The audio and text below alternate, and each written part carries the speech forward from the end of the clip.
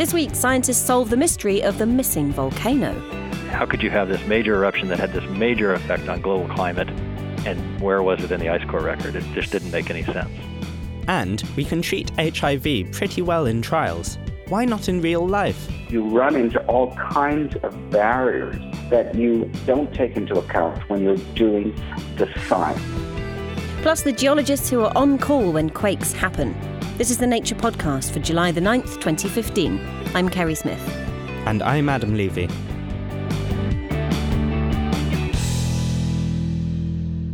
Now first, to those quake watchers. Noah Baker has been finding out how a group of geologists raised the alarm when a huge quake struck Nepal earlier this year. On the 25th of April, the ground started to shake in Nepal.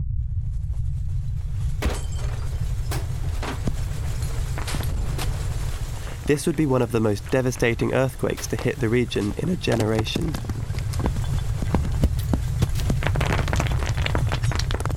On the other side of the world, in the USA, seismologist Gavin Hayes woke up.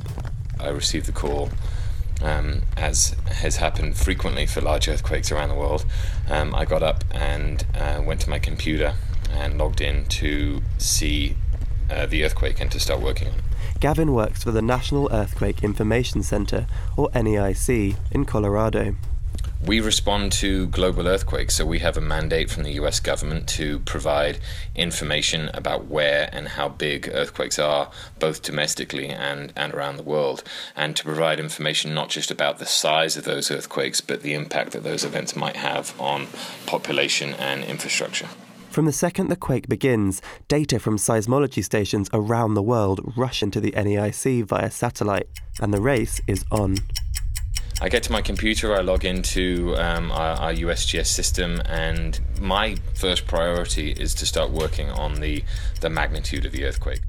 The NEIC team mobilise quickly to work out the quake's vital statistics. The impact an event has is based on a number of things. One, where it is. Two, how big it is. Three, how deep it is. And four, how vulnerable local structures are to the shaking that event will cause at the surface of the Earth. So we need to analyze how people and infrastructure in a given location respond to that kind of shaking. Speed is of the essence. Automatic systems identify these earthquakes within a matter of minutes. And then the duty seismologist working in our 24/7 operations will interact with those computer systems to refine the location, get an accurate and stable magnitude, and then release that information to the public, to the internet, and to whomever else is tying into those data feeds within about 15 or 20 minutes. The US Geological Survey says a strong earthquake measuring 7.5 has struck 77 kilometres northwest of Nepal's capital, Kathmandu. News reports start to break, and on the other side of the states, in Washington, D.C., another phone rings. It was around 2 or 3 a.m., I believe, when I got the notification. My first thought is, this could be a big one. That's Gary Mayberry. The first thing is for me to wake up, and then I would just start searching for more information. Gary is the Geological Hazard Advisor for the USA's Office of Foreign Disaster Assistance. I would start looking on the internet, seeing if anything had come through the news, go to the USGS National Earthquake Information Center website and see if there had been any additional information there. So my goal is to try to get as accurate of a picture of what has happened that I can share with the decision makers in the office, since our office coordinates the U.S. government's response to international disasters.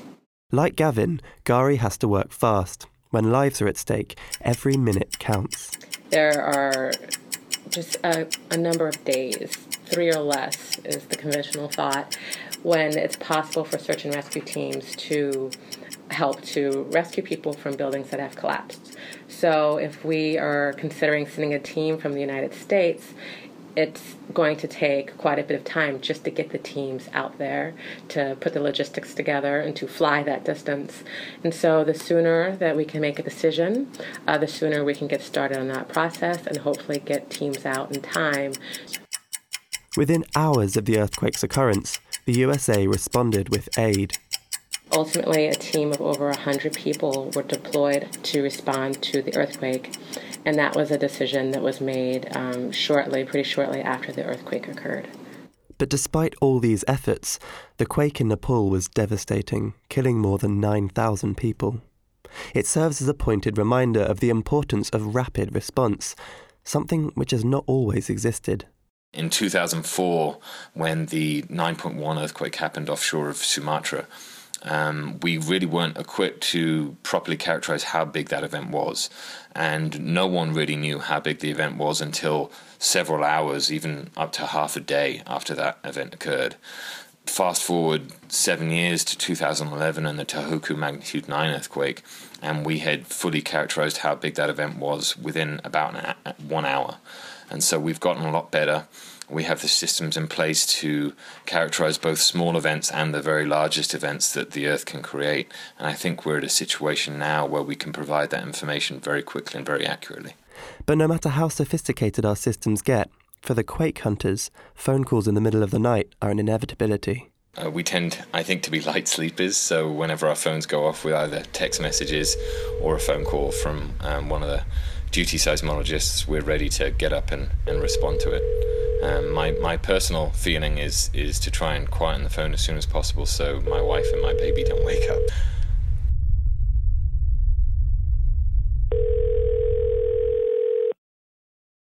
That package was by Noah Baker. You heard from Gary Maybury and Gavin Hayes. To read more about the USGS On-Call Quake Team, read the feature by Alexandra Whitsey at nature.com/news. Coming up in just a moment, the mystery of the missing volcano that caused climate chaos 1,500 years ago. But first, it's time for the research highlights with Sharmini Bundell. Look carefully at a seahorse's tail and you'll see that in cross-section it's square. New work suggests that the peculiar shape helps them hang on tight to corals and plants. Researchers based in South Carolina printed 3D bendable models of both square seahorse tails and normal circular tails and tested them for things like grip strength and ability to withstand pressure. Square tails came up trumps in stiffness, strength and resilience to impact. The authors suggest using their findings to build strong, bendy, grippy robot limbs. More in the journal Science. Fingerprint scanners could be made more secure by using ultrasound to capture prints. Normally, when your finger is scanned, its ridges and valleys produce a pattern of voltages. But moisture or dirt can confuse the circuit and make it illegible. The new ultrasound method records the time it takes for a sound wave to bounce back from a finger. Just like sonar, a pattern emerges when the wave bounces back slightly more slowly from a valley than a ridge. Sensing these deeper characteristics means prints are less likely to be fakeable, unless you can 3D print a finger. Find out more in Applied Physics Letters. 536 AD was a tough year around the world. It was a year of constant winter. Here's what the Roman scholar Procopius wrote about that year. The sun gave forth its light without brightness, like the moon, during this whole year. Men were free neither from war nor pestilence, nor any other thing leading to death. Historical sources from China and the Mayan Empire in South America also record a gruelling year, with crop failures and famines. The cause of this climate chaos? In 536, there was a major volcanic eruption. This is geologist Joe McConnell, who's at the Desert Research Institute in Reno, Nevada. And this is the prevailing theory, that the Ilopango volcano in South America blew its top, blew loads of sulphur into the atmosphere, and cooled the climate worldwide. The problem is, well, actually there are two problems. We didn't have a major volcanic eruption in 536 recorded in the ice cores from around the world. How could you have this major eruption that had this major effect on global climate, and where was it in the ice core record? It just didn't make any sense. Ice cores, long cylinders of ice extracted from places like Antarctica or Greenland, are usually great indicators of what's up with the Earth's climate, and can go back thousands of years. But in 536, they were silent. There was no volcano in evidence. This seemed to directly contradict the tree ring record, which showed a distinctly cold year, a clear fingerprint of a volcanic event. Yeah, you sort of have these two communities with the ice core community pretty confident in its timescales, and the tree ring community very confident in their timescales. And so everybody's trying to be objective with their data, and that was the problem. There was always this inconsistency. So that's problem one. The tree rings, the ice cores, they don't match. And problem two. 6 years later, there's the first event of plague in Europe in 542 in Constantinople and that area, in the dying era of the Roman Empire. Volcanoes have been linked to plague too because they create colder, wetter conditions that help the bacterium breed. And guess what? There's no record of that in the ice cores either. Historians wonder whether the previous eruption in 536 could be linked to the subsequent plague. But 6 years is a long time, too long really for the Ilopango volcano still to be having an effect. And either way, why was there no record of this volcanic activity in the ice cores? All of this got Joe and his team thinking. They've developed new methods for analysing ice cores more sensitively. In my lab, we specialize in these very high-resolution, sort of state-of-the-art measurements of ice core chemistry. So we go out and collect an ice core or get ice cores from other people who've collected them, and we analyze them continuously. So that means we cut a longitudinal sample from the ice core and load it up onto an ice core melter that we've developed, and the ice melts slowly, and then we pump the sample off and analyze it in real time at all these different instruments. And that's different than in the past when people would cut it up into the ice core up into little blocks and analyze them as discrete samples. And what that means is we get much higher time resolution when we turn it into time. And did that make a bit more sense of particularly this event in 536 and around that time and other events in history? Yeah, it did, because this is what we were trying to do was develop an ice core timescale that was independent of the tree ring timescale, but at the same time consistent with it. And so there was this event, and it was discovered in 2012, or at least published in 2012, and it was evidence of a very strong cosmic ray event that you could see in the trees, and that resulted in a big increase in carbon-14 in the tree ring record. We were able to find that in a similar isotope in ice cores. So that gave us a completely unambiguous marker that we could link, so we could tie the tree rings together with the ice core timescales. As we did this new dating, we realized that the old timescales were off by about 7 years. A difference of 7 years doesn't seem like very much to me over 2,500 years of history or so, but I suppose it does make a big difference. Well, it makes a really big difference when you're trying to understand what is forcing climate, what's forcing the temperature or the climate of the Earth.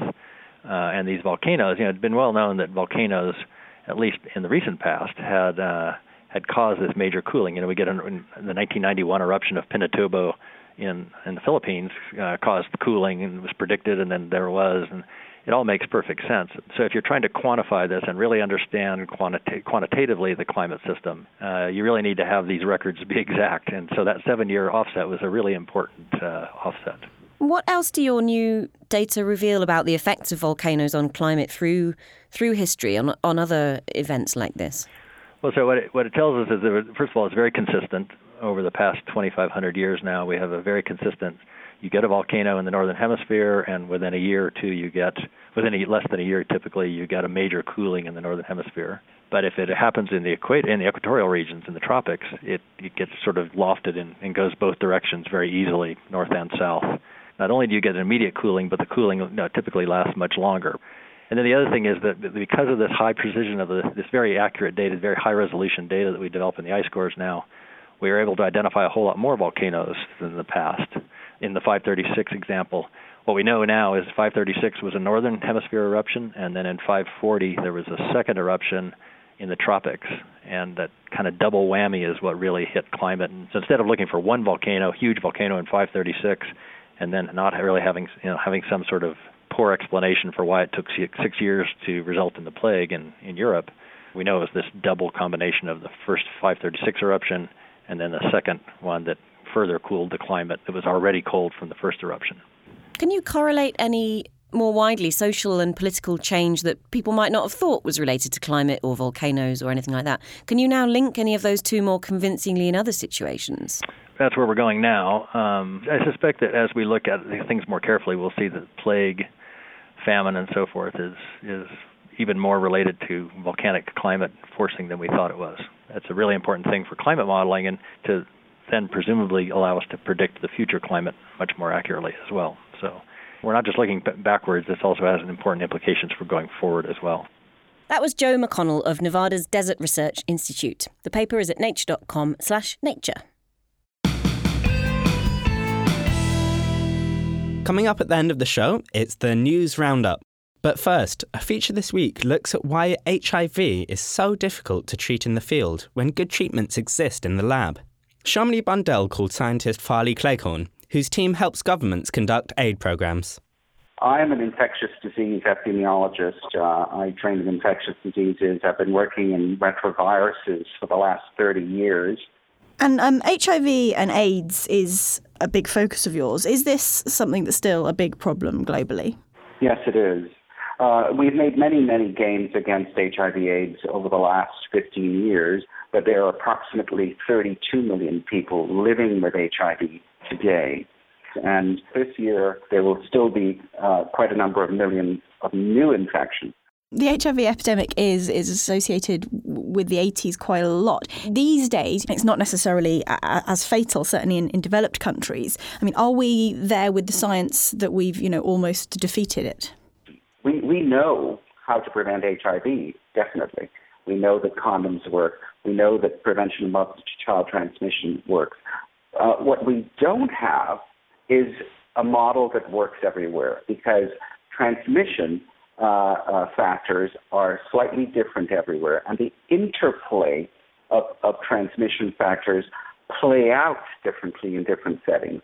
What is the problem then? Why is HIV and AIDS still such a problem? For treatment, the issue is one of scale.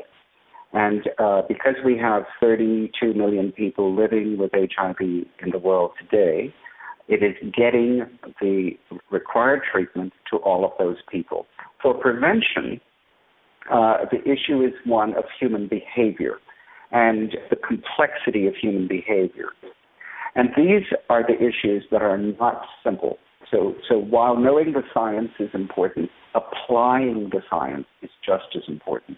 And you run into all kinds of barriers to implementation at scale that you really don't take into account when you're doing the science. If we know how to do it and it works in a small trial, what then goes wrong between a small-scale trial and trying to implement this in a whole country, say? So I'll give you a number of barriers. One is not keeping their appointments, and there are many reasons for that. One is cost. The other is transport. These are all very practical problems. The third is disclosure. So being able to tell someone that you're HIV infected in your family or in your community, so that you can leave your family and go travel to the clinic. And then there are issues such as taking your supply of drugs home and putting it in a safe place where people can't take it away from you, or where it won't be stolen and sold in the market, and where temperature or other issues such as, amazingly, issues like rats eating the medication. All of these are documented reasons why people didn't take their medication. So there's an entire spectrum of reasons at the individual level why people can't take their medications according to the way that they are prescribed. So it seems like that when the scientists are looking into HIV treatments and drugs and things, they're kind of assuming ideal conditions that don't actually exist in the real world. Well, you've just put your finger on something we always say, that clinical trial conditions are not reproduced in the real world. And when you do a study and you come up with a finding, applying that finding to a large number of people is where you run into enormous problems. And there are lots of solutions that various groups have developed for the treatment of HIV, but also detection and prevention, such as offering screenings at clinics where people might already go for other medicines or vitamins, or making sure condoms are available in townships that might be too small to have their own health centre. But do you think that scientists at the level of maybe producing drugs ought to be thinking more about the eventual implementation? Absolutely. I mean, it goes almost to the core of what medical advances are all about. That is, if we have medical advances, we should always be adopting what we call a public health approach. How do we get this advance to the most people to achieve the most good? That was Farley Cleghorn of the Futures Group in Washington, D.C., talking to Shamini Bundell about the challenges of tackling HIV and AIDS in real-world situations. Read more on this problem in the feature by Erica Check-Hayden. Time now for the news, and Lauren Morello joins me on the line from Washington, D.C. Now, I'm less excited about D.C. than I am about Pluto this week, because New Horizons is approaching its destination, isn't it? That's right. The NASA spacecraft launched in 2006, and it's finally getting to Pluto out there on the fringes of the solar system, about 5 billion kilometers away. And we're going to get our first good close-up look at the planet that isn't a planet anymore. What's it been doing on its close approach so far? It's been taking a lot of pictures.